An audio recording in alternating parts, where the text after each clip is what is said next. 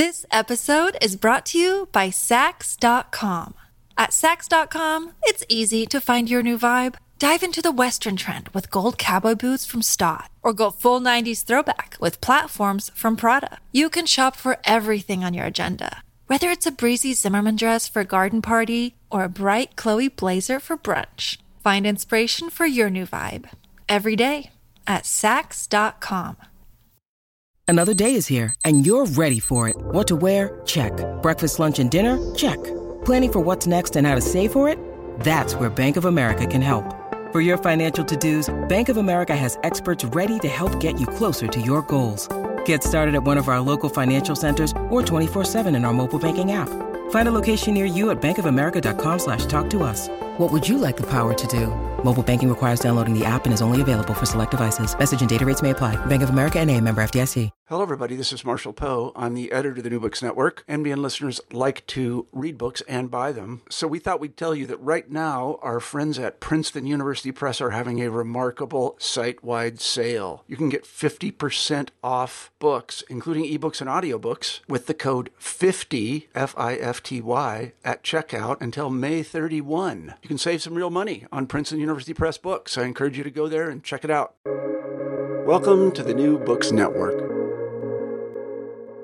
Hello, everybody, and welcome to the New Books Network. I'm Susan Greylock Yusum. Today we'll be speaking with Wanda Corn about her book, Georgia O'Keeffe, Living Modern. Wanda Corn is Robert and Ruth Halpern Professor Emerita in Art History at Stanford University.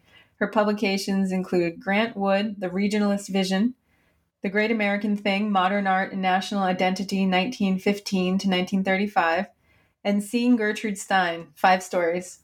Welcome to New Books Network, Wanda. Thank you, Susan. Glad to be here. Thank you so much for this book. It is so fascinating and so beautiful. The photography and all of the pieces that are featured in the book, it's amazing design and production. And tell us about it. And also I should mention it was a companion had a major traveling exhibition that was associated with it. So how long did it take to research this book? I mean, it's incredibly rich. Well, it's a book that probably was researched in 2 parts. One is that I had, for 20 years, been doing work on Georgia O'Keeffe's paintings. And that was work in preparation for a chapter that I wrote about her in a book I called The Great American Thing, a quotation from her, by the way, The Great American Thing. And then out of The Great American Thing, which is a sort of straight art history book, I began to muse about some of the things I had learned about her, but also a couple of the other artists in that book, all of whom were from the early 20th century American avant-garde field. I began to think about the fact that so many of them had interesting houses and interesting penmanship in a couple of cases, in her case included. That they had some personal and what you might call domestic habits that fascinated me. And I began to wonder if there was such a way that one could think about modern art as not just inventing a modern art style in their studio practice, but whether there were certain other aspects of living that we might think of as associated to the modern movement. And it was in that vein that I began to revisit O'Keeffe and discovered, to my complete surprise, that her entire wardrobe existed, or that is what was left at the time of her death. She had left 2 homes behind, and when those 2 homes made their way through a set of trusteeships and ownerships to become properties owned by the O'Keeffe Museum in Santa Fe, New Mexico. That's when I learned that amongst her furnishings in those homes were clothes in closets. And that was kind of a license, if you will, to explore one aspect of lifestyle. I already knew that I was interested in Georgia O'Keeffe's homes, that they were themselves brilliantly and fascinatingly furnished and put together. So I had two things going, the homes and the clothes. And that's sort of when that all started. And that was something I learned about in 2000. I was still teaching, so it took me another 12 years or so to get going on it. And I did that in the early 1210s. And we made the book happen. And then the exhibition that accompanied it happened simultaneously in 2017. Yeah, and well, first, can you give us a sense of the scale of the wardrobe? Well, it was deeper than you might think for somebody who lived until her 98th year, and also somebody who had made a dramatic change in her personal life after her husband died in 1946. Instead of just summering in New Mexico, she decided to make it her four-season home, and to, in fact, put together a brand new house in Abiquiu, New Mexico. This is in 1949 when she left New York City for good and went to New Mexico and basically had another 40-year career, or 40 years of life and career. So what surprised me is that within this wardrobe were things that she wore when she was in her 20s and 30s. So that some of those clothes go back to at least the 20s. We might even have a garment or two that might be from the 19 teens. And for some reason or other, and I think I kind of now know why, she saved these garments. So we don't have a full run of everything in between what she was wearing when she died in the 1890s. But we have a pretty strong run of things that she saved, primarily because they're very beautiful clothes. And I think she just couldn't let go. So that's one way of saying we had a lot to work through. And none of it, of course, was cataloged or itemized in any way that make sense to somebody looking at them in 2010. We had to really sort and bring in experts to help us date things. Some things had labels, brand labels, but an awful lot of things had been handmade, either by her, she turned out to be a very good seamstress, or by designers and seamstresses that she would hire to work under her guidance. So we had a lot of work. I mean, just to give you an example, we probably had at least 12 pairs of jeans. And not that was the most interesting part of the garment, but we also had of her repertoire. But we also had, she wore something at the end of her life, last 20, 30 years of her life, that I call the wrap dress. And I think we're up to 26 wrap dresses that we found in her homes. And we know of several others that she had given away as gifts. So it was a big arc. I call it an archive because it does have that kind of historical depth to it. It's not just all 10 years worth of things, but more like a lifetime worth of things. I know that you think of Georgia O'Keeffe as being minimalist, but in fact, like her wardrobe, you wouldn't think that she was holding on to things with that kind of sentimentality. But to your point, the images of some of those handmade clothes are just incredible. The little pin tucks and the embroidery is really exquisite. And I think maybe that's something people don't. I know there's that famous Stieglitz photo with her hands and the thimble, but maybe people actually may have assumed that was more like metaphoric and not like she was literally an exquisite seamstress. Yes, I think it's not an aspect that she was likely to talk much about, because clothes were very functional to her, but they had to also meet her own aesthetic tastes. That's one thing I learned, that functionality was one thing she looked for, but then they had to have that look, that minimalist, spare, undecorated, sort of as simple as possible, less is more, kind of modernist look to them. So it was important to her that she looked the way she saw life. The filter that she used was always this very early 20th century modernist filter of single colors, for instance, And if they were patterns, they had to be basic plaids or checks. But basically, she eschewed any kind of lacy look or flowery patterns. She had such strong tastes that she lived with all her life, that it was her taste.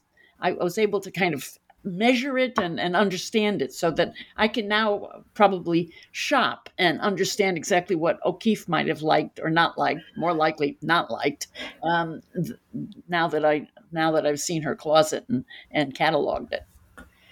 Because to your point, she was really embodying modernism in all of her choices, that simplicity and that like distillation down to the essence of the clothing. Yes, that was she. As she often put it, she always she sought to make beautiful in everything she did, and it had to have, and beautiful to her did mean a kind of understated simplicity. Well, what was the most surprising piece that you found, or pieces, when you were digging in? Well, I think several things were surprising. I'll try to limit it to two, and then we can see if we want to go further. But I mean, one thing is that not everything was black and white.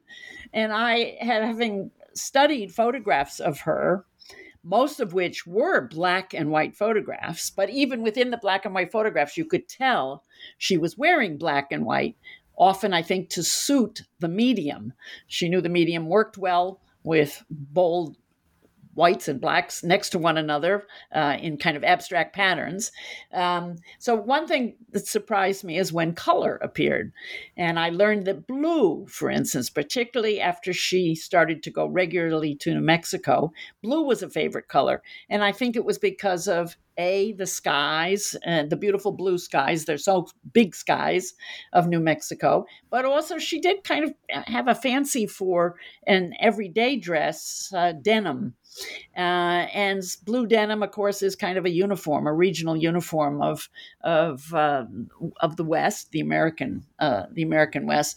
So if there was another color that played a big role, it was that. But then every once in a while, she'd have just a touch of red or a touch of yellow, and that was one surprise. The second surprise was that she did occasionally have things by designers that I wouldn't have imagined necessarily would be to her liking until you sort of reflect on it. But Mary Mako, for instance, was a very important find. And we found 4 Mary Mako dresses that she had in her wardrobe that were very well worn. So she had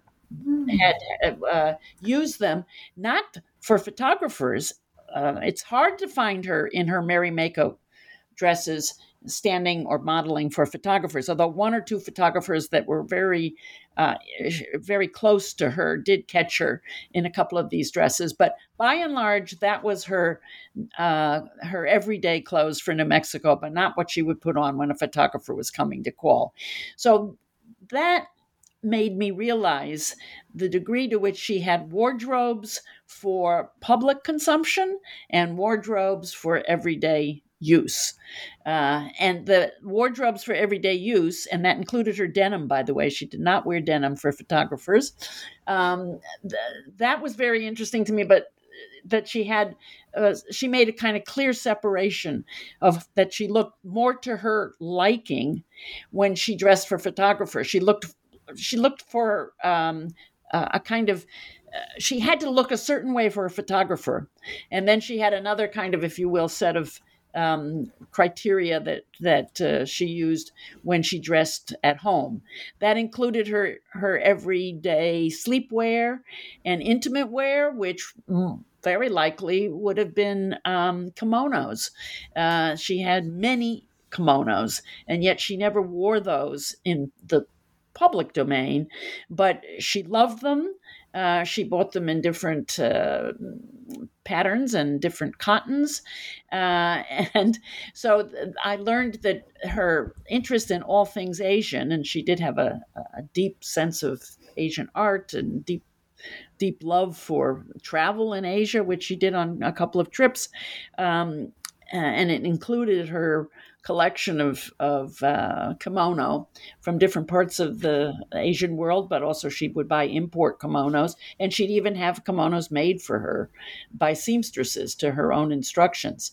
So I knew she had all these kimono, but try to find them in the photographs, and they appear once or twice, but with great rarity.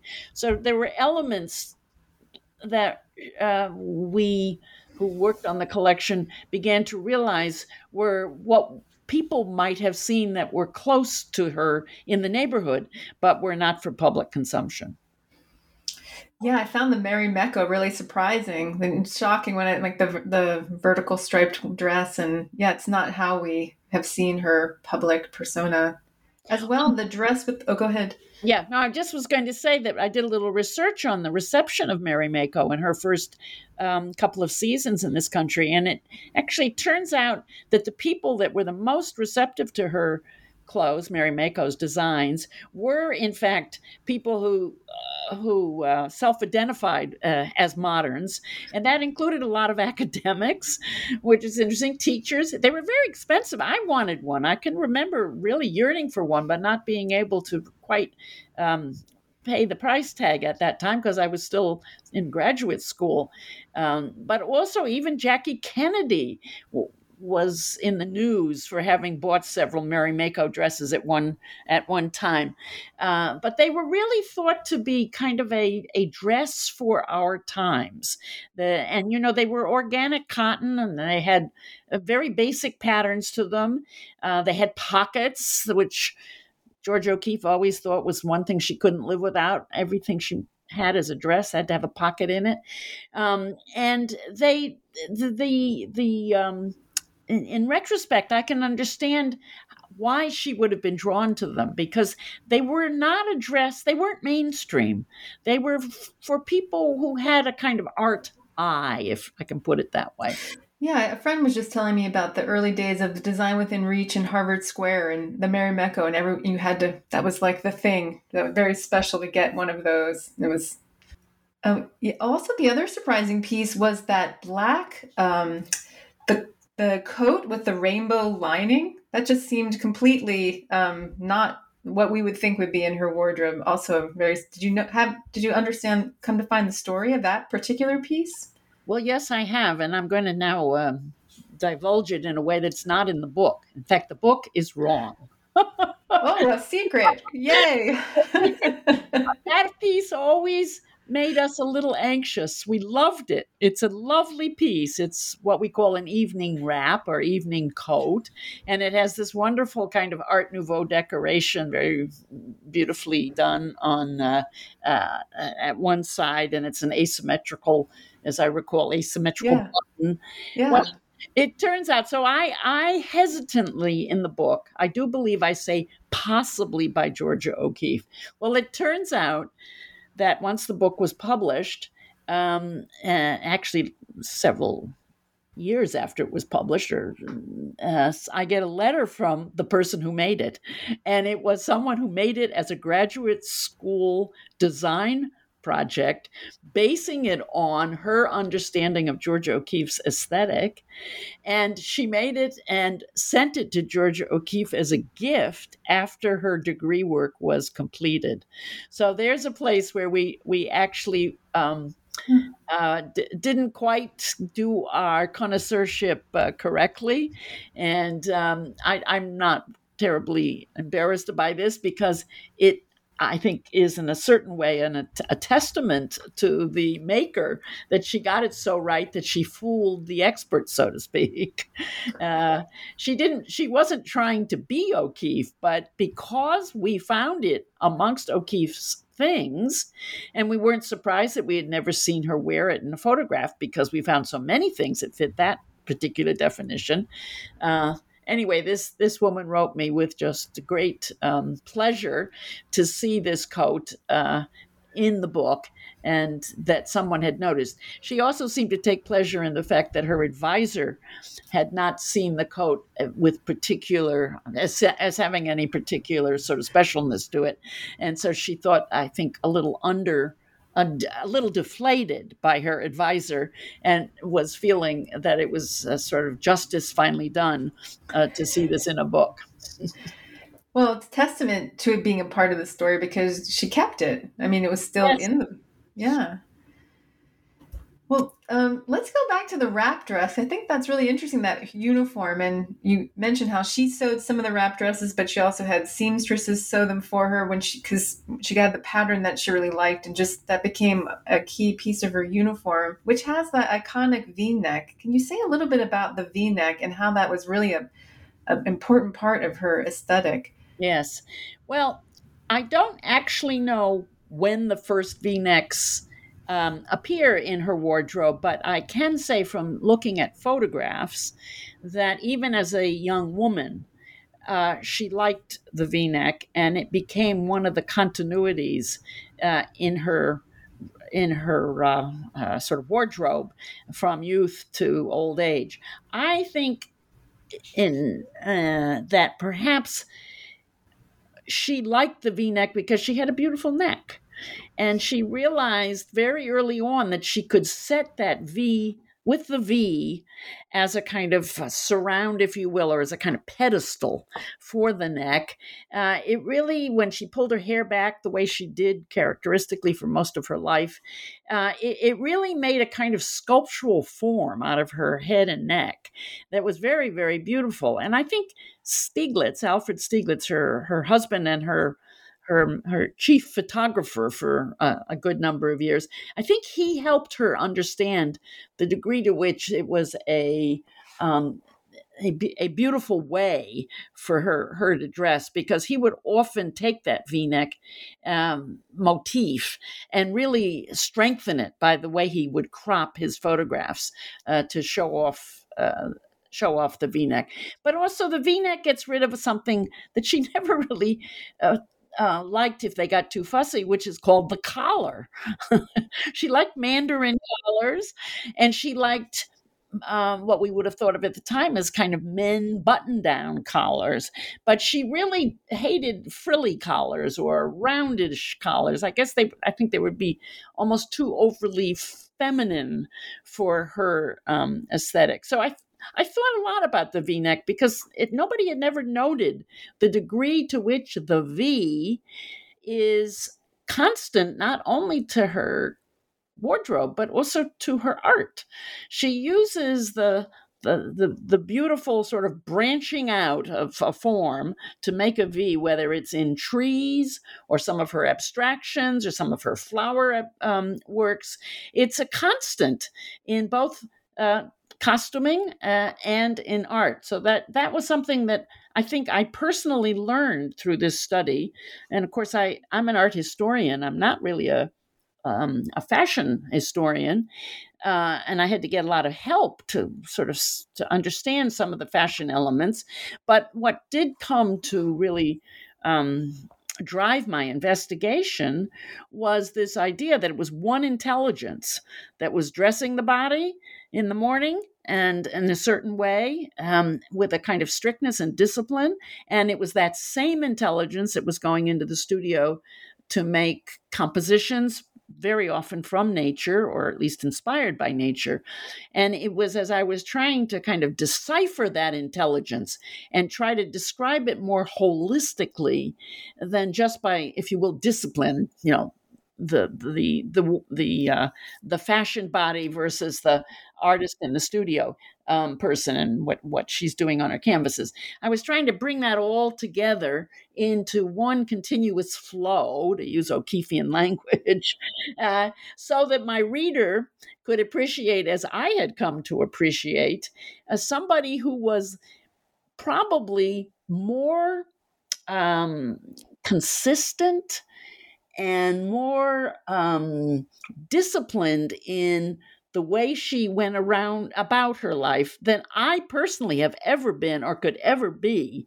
And I suspect I speak for a lot of my readers as well. Most of us are a little bit more frayed at the edges, if we will, if I can put it that way, that we don't have consistency, and we don't have, maybe we don't even know who exactly we are when we go to choose a new garment or something. She always seemed to know exactly what was right for her, and she would dismiss 90% of what she had available to her.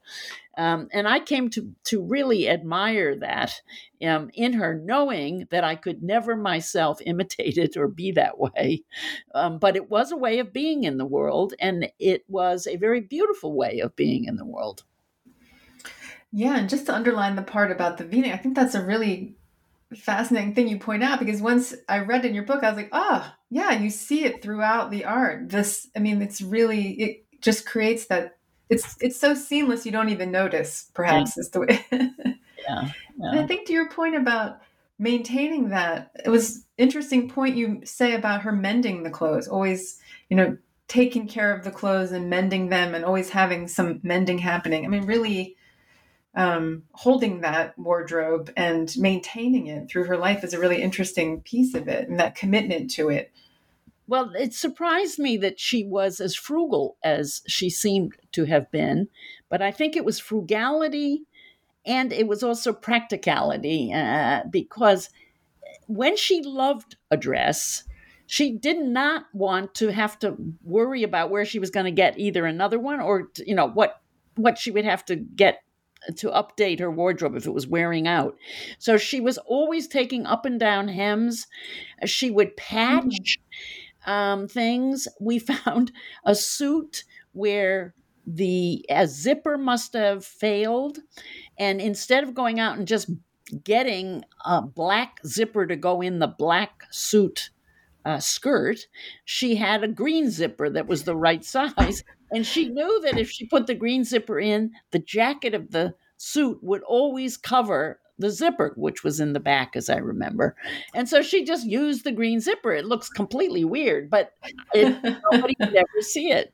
So she would often do things and make little patches, and so around when there was a hole in something, she would patch it, and then she'd do this careful stitching so that you can barely see the patch unless you really look very carefully, and usually it was in a place where it was inconspicuous.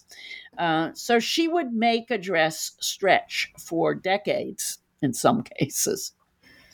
Wow, so interesting. And I guess also I'm thinking about the jewelry she wore. I mean, she didn't wear a lot of jewelry, but this iconic Calder pin, which is essentially art on her clothes. I mean, it's almost like a sign, like of the seamlessness between the art and the clothing. Can you say a little bit about that very iconic Calder O'Keeffe pin that he made? You're right. She wore very, very little jewelry, and more likely the jewelry. And it isn't really jewelry, but she liked she liked to have single buttons, or at least buttons of a single shape. She loved pearl buttons, but they had to be perfectly round and just, without any kind of textured quality to them. And similarly, she took some silver buttons and made them into pins that were Native American. I forget where they were silver. Navajo? They might have been Navajo, yes. In fact, they were Navajo. And she had a set of like 6 of them, and she had all 6 of them made into pins. And as best I can tell, she never wore more than 2 at any one time, and that was very, very rare.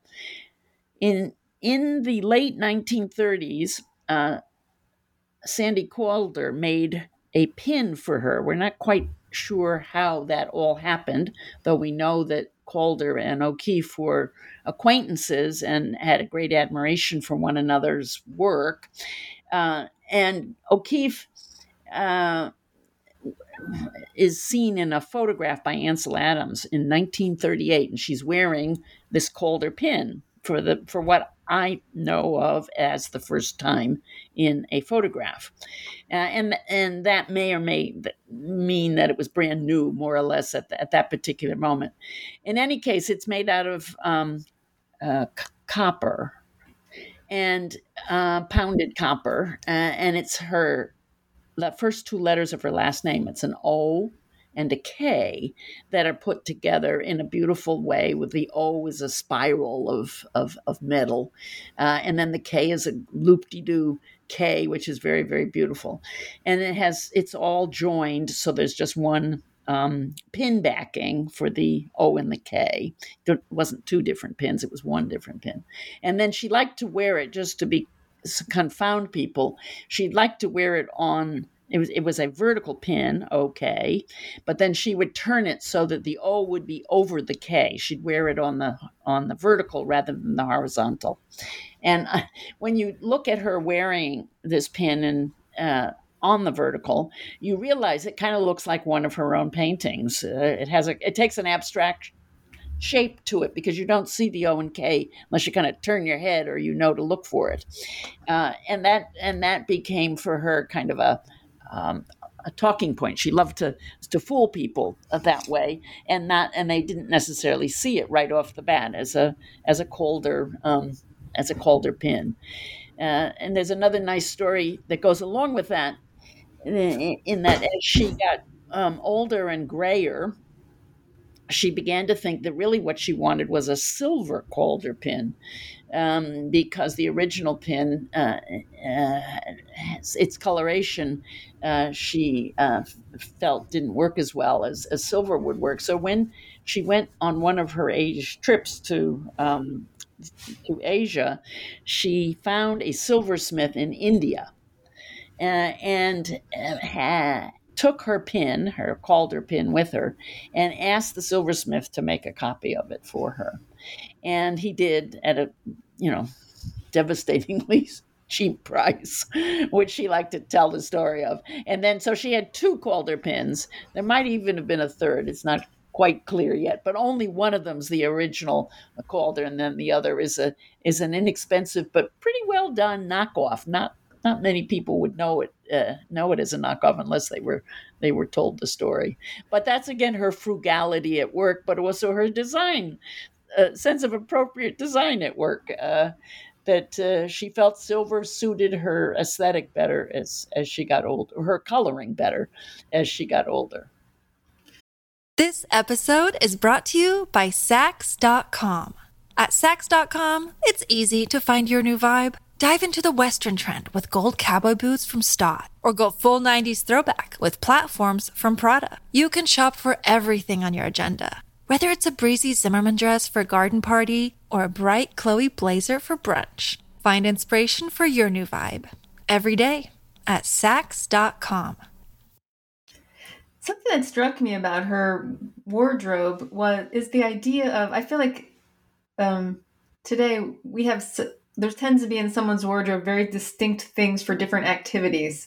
And that, there's the outdoor clothes or your work clothes or these clothes. And her wardrobe seemed much more seamless, like a true wardrobe. Maybe she wore the denim if she was a little more. But did you have thoughts about that, about this continuity of self that was seamless through her activities? Well, I think the seamlessness definitely applies to the aesthetics of her dress. That you would find the V-neck would run through all aspects of the wardrobe, as would the fact that the colors and the fabrics and so on. However, she did have what I know she thought of as her work clothes, and those included her big heavy leather boots and her denim shirts and her denim pants. And she had what she thought of as her city clothes, especially in her later years, because she would write in letters something like, I'm going to New York in a week, so I'm going to go to my closets now and find my city clothes. And by that, she usually meant suits. She did not wear pants until very, very late in public spaces. I think she was one of those that wasn't sure pants were proper until second wave feminism proved to her that she could do it. But she was not. She was an early adopter in terms of work clothes, wearing pants, but not an early adopter like Katharine Hepburn was, for instance, or that generation of Hollywood people who would sometimes wear their pants very controversially in the city in the 40s and 50s. She took her time making a decision to wear a pantsuit, and we have very few images of her in skirt. We have many images of her in skirts and jackets, but and she in her later years would buy 3-piece suits, or even 4-piece suits. So we have one where she has pants, skirt, vest, and jacket. Wow. And then we have several where she has pants, skirt, and jacket. But more often than not, when she dressed for a photographer, it would be with a skirt and jacket rather than the pants and jackets until the very late years. And then she shows up more often wearing her pants. So she did have, if you will, specific sets of clothes for activities. But again, you can sort of lump them all together in terms of the aesthetics of those clothes. They don't vary that much. And then, of course, the point that becomes really clear is her work life and her home life, and then how she cultivated the public persona. And this, what she started early in her career, almost from the very beginning with Stieglitz and living with a photographer who helped her develop a consciousness around how she appeared in photography, which really became stronger and stayed through her whole life.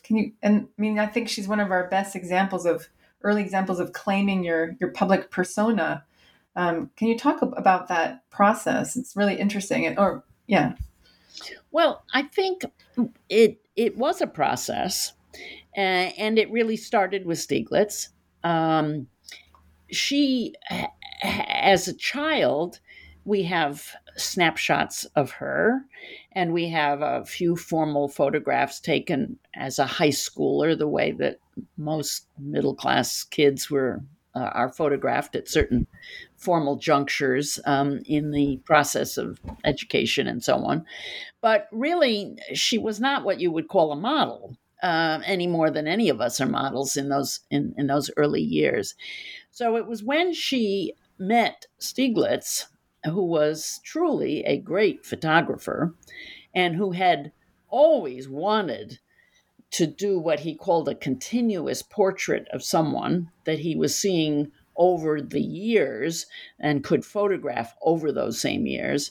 And he had thought maybe he would do it with a daughter, then he thought with another family member. Anyway, it had never worked out. But when O'Keeffe came into his life, he began to realize that she offered the possibility of becoming a subject that he could photograph over a lot of time.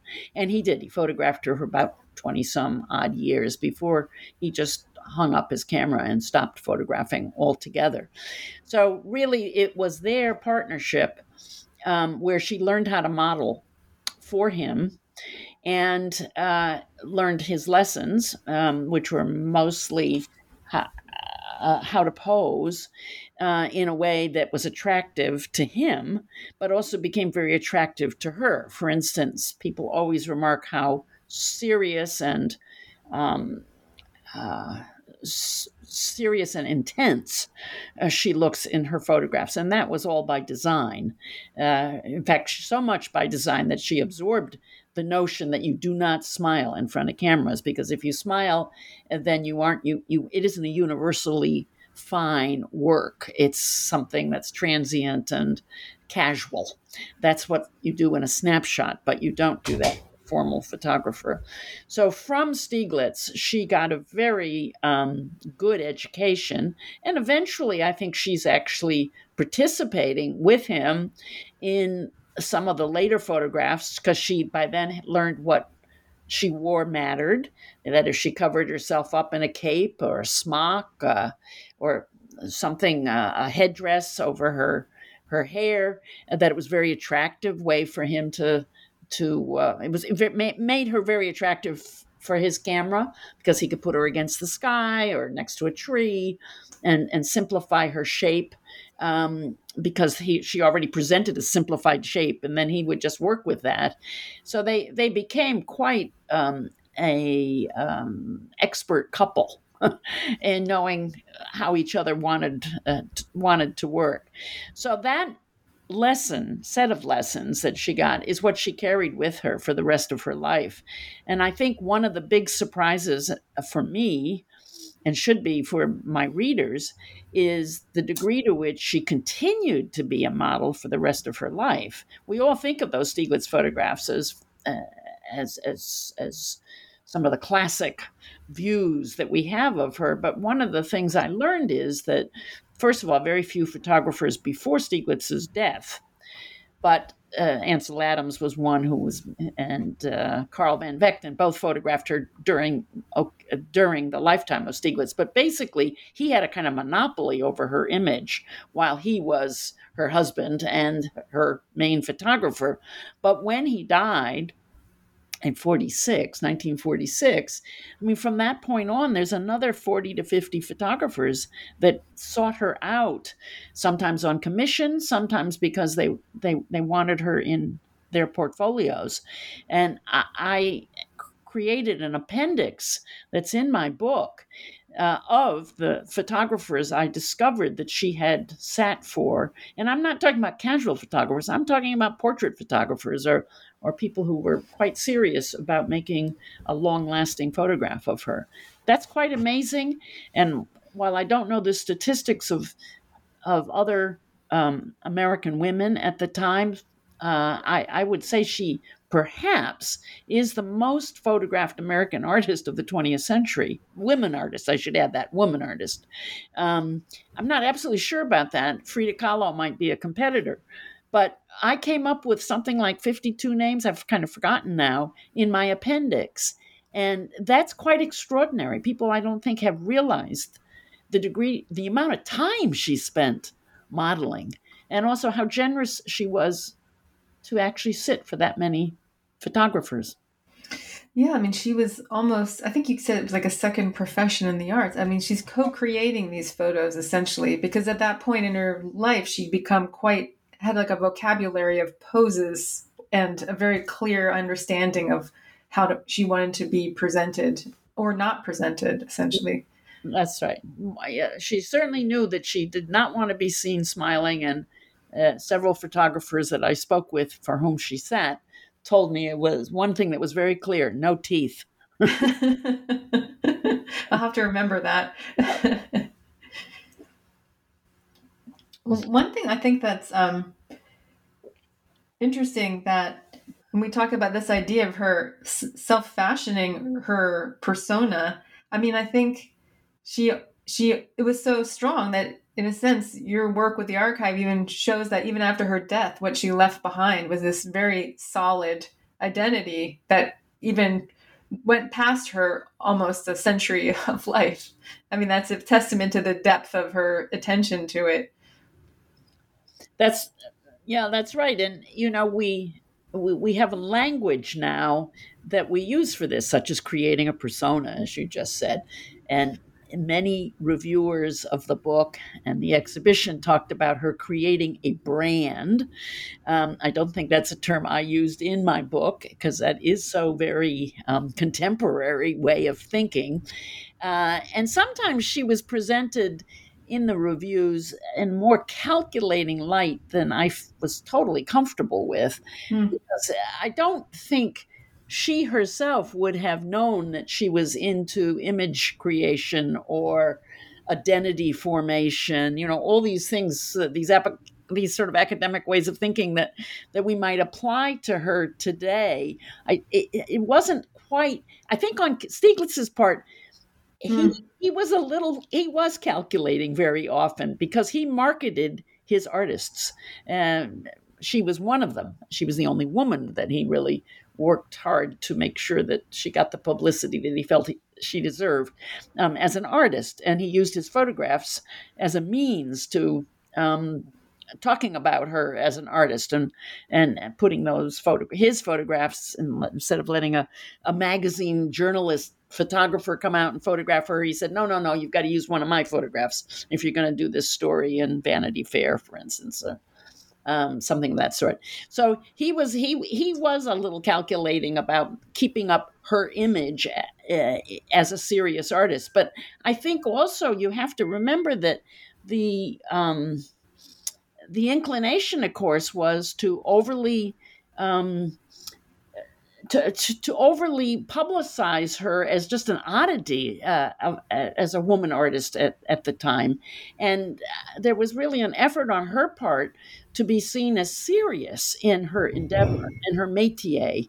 And she learned how to sort of control the press so that she would be seen in the best light possible as a serious painter, not a Sunday painter, not a hobbyist, not a sensationalist. Sometimes her flowers were sort of thought to be very sensationalist, and she had to buck that, she felt. So in a way, she was trying to control the press, yes, but it wasn't so that she would become a celebrity. It was rather that she would be seen as somebody who was very serious about what she had devoted her life to, that she was really a fine artist. And people weren't used to women being fine artists of great renowned or caliber at that particular time. So what we see today is the sort of, if you will, steady creation of a persona. I think there was more trial and error to it. There was more kind of, sort of learning how the machinery of the media worked. And we know how it works more today than we did then. They were kind of pioneers in the PR industry. Maybe that's the way to think about them. They were figuring it out, and so was Hollywood about the same time. So when she becomes a star, and this is fascinating, she doesn't become a star really until the 1970s, and she's already a woman of most of her career has happened already. She's a much older woman. She's in her 70s and 80s when she becomes a star, and it's really not by her own design that she becomes a star. Then it's more the times, particularly the feminist movement, that created a heroine out of her, a sort of someone who inspired other women. So the fact is that all the time she was making art and having her art career, she was more in control of things. Once the feminist movement and if you will, all the sort of breaking of the rules that came with the 1960s and 70s, once that kind of rebellion swept across the country, and she became a sought after figure for her lifestyle, for her art, for her breaking through the glass ceiling, for somebody who had a consistently fine a career as an artist. I mean, once all those things came together and gelled, and she became a kind of celebrity, really most of her life had been lived at that time. She's kind of an elder celebrity. Yeah, I think it's interesting because, thinking about how we're looking at her through our lens in this Instagram age and the cultivation of a brand or a persona. And we know that Stieglitz was trying to market her as an artist, but I think you make a pretty good case that, most of that may have been really her embracing this modern aesthetic and wanting to represent that, less about wanting to just, be a certain persona in the world, but more being true to a certain modern values that she understood aesthetically because even in her early life, it was a really interesting point about, when we think about, this is seamless through her living spaces and her way of cooking and living. was so much inside of her that even when she was in college, you mentioned she had an apartment that was very Victorian and had tiny flowers on the floor, and it was unbearable to even be in that space. And I think that just underlined how this was sort of core to her, this aesthetic truth. Yes, I think that's a very nice way to put it. And I think that really was her treatise. That is, I'm going to represent a way of living that is so basic and so simplified and so just one with nature. Nature is always her soulmate in everything that she does. That's more important to her than her public image. I mean, she just uses her public image to amplify her philosophy, and it's just one way in which she does it. I may have made this up, but I was wondering if after the exhibit, which got quite a bit of attention, was there sort of a little bit of a wave moving through fashion that was inspired somewhat by her aesthetic? Has anyone commented on this? The wrap dress reemerging? No, I can't say that anybody has commented directly on any, new fashion wave that maybe the exhibition instilled.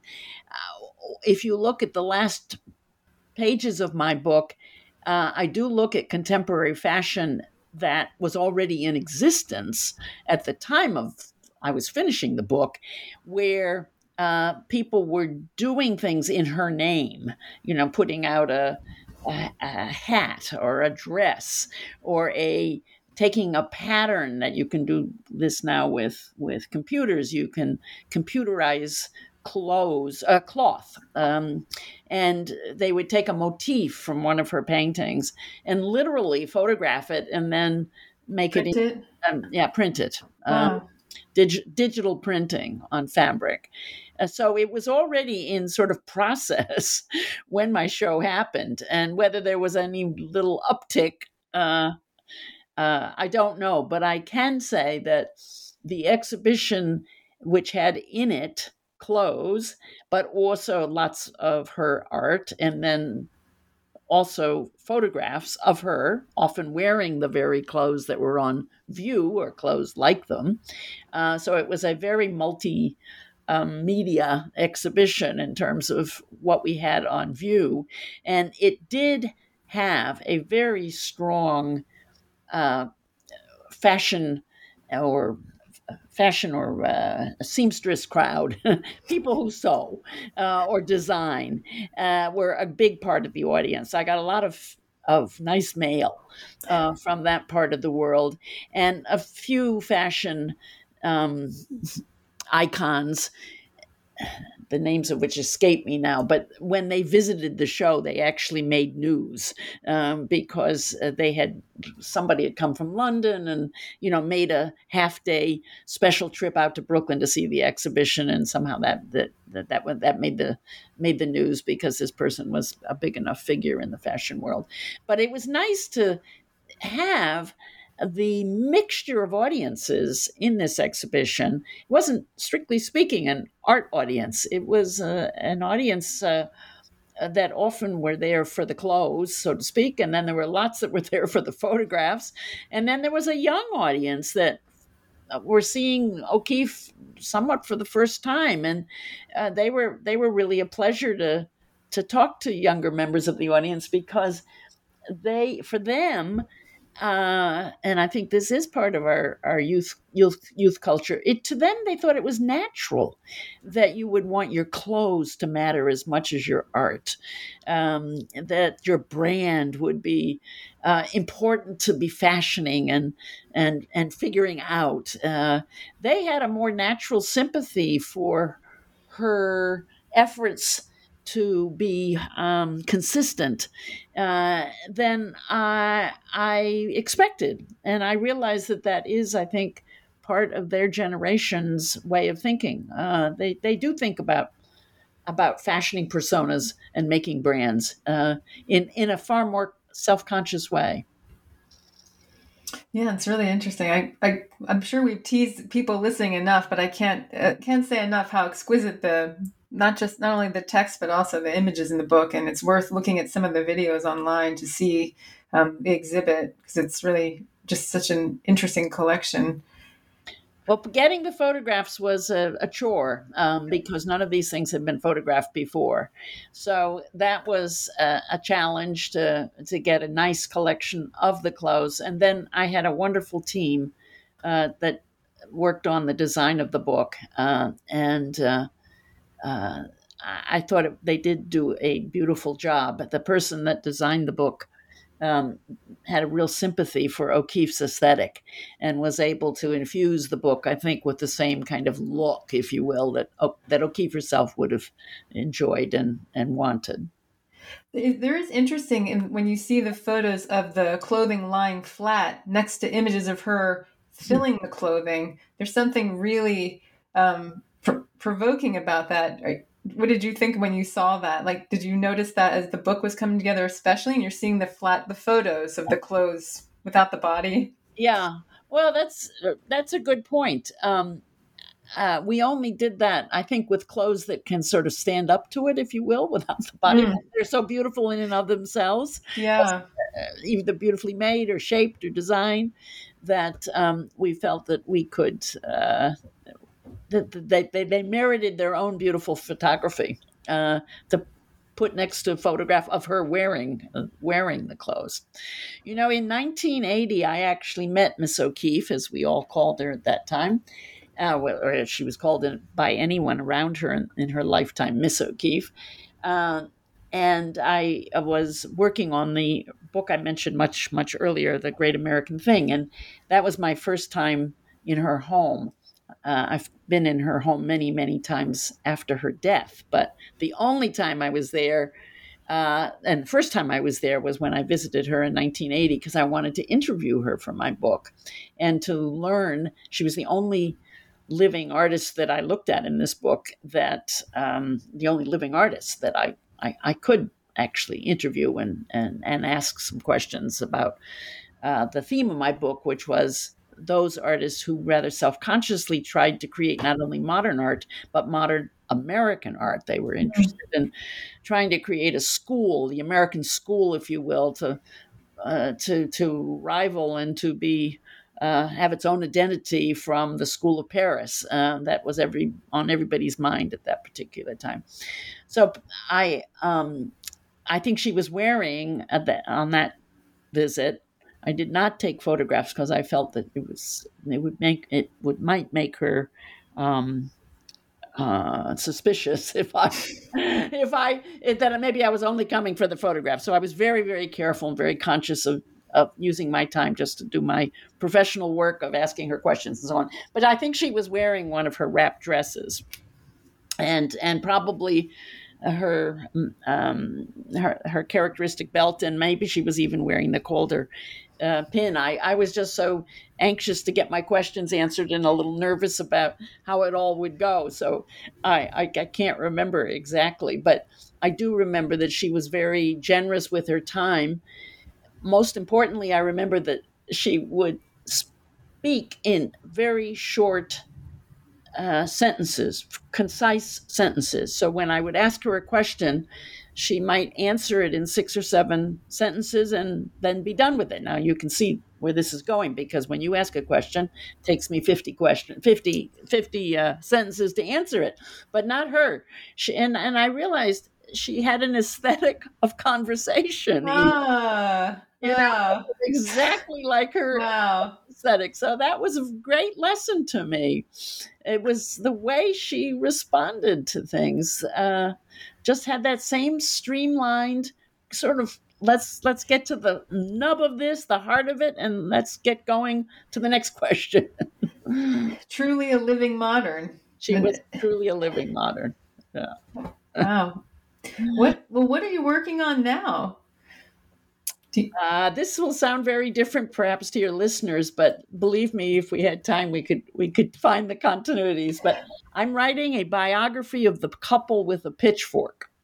Oh, wow. How fascinating. Wow. That, of course, is all starts with a painting by Grant Wood called American Gothic.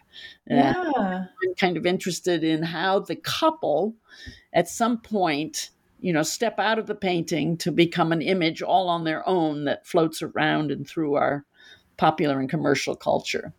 So it's, as I say, it's a biography about them as opposed to a biography of the painting. Wow, that is fascinating. Can't wait to read that one. Wow. Well, we're just about out of time. Is there anything else you'd like to add that we didn't get to? No, but thank you very, very much for your interest in the book, my book. It's such a pleasure that the book is living on and finding readers, and like yourself, who may not have had the opportunity to see the show. And I do still get a little bit of fan mail now and again, and I'm just always thrilled because there's nothing like writing a book that has a little relevance well beyond the exhibition that it accompanied. Yeah, it's a wonderful book. It's one that you can read many times. There's just so many layers to it, as you've revealed in this conversation. Well, thank you so much for being with us today. It's really been fascinating. I'm Susan Graylock-Yusum, and this is the New Books Network, and I've been speaking with our guest, Wanda Corn, about her book, Georgia O'Keeffe, Living Modern. Thank you so much, and we'll see you next time.